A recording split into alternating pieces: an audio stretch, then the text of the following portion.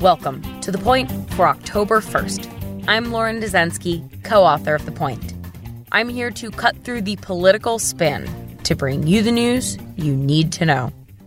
A new study suggests that mentions of President Donald Trump played a big role in conversations involving COVID-19 misinformation in the first few months of the pandemic.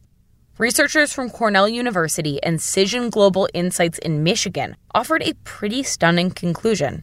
They wrote in their study that we conclude that the President of the United States was likely the largest driver of the COVID-19 misinformation infodemic.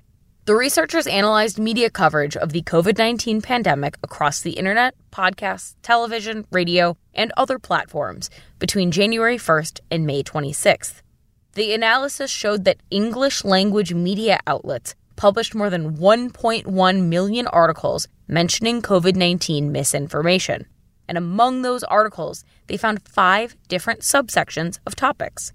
They included miracle cures and conspiracies, mentions of Trump within broader misinformation and conversations, coverage of the spread of misinformation or the infodemic itself, fact-checking, and mentions of Trump only in the context of misinformation.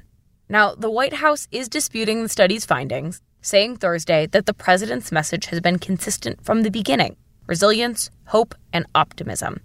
But new reporting from CNN seems to align with the study's findings.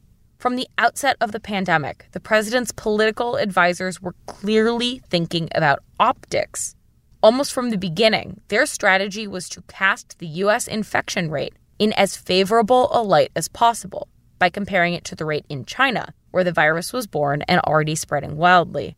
This is what several officials have told CNN. They even went as far as directing people not to wear masks in the West Wing back in February. They were concerned it would not be a good look. So let's get to the point. The White House may dispute it, but the proof is in the pudding.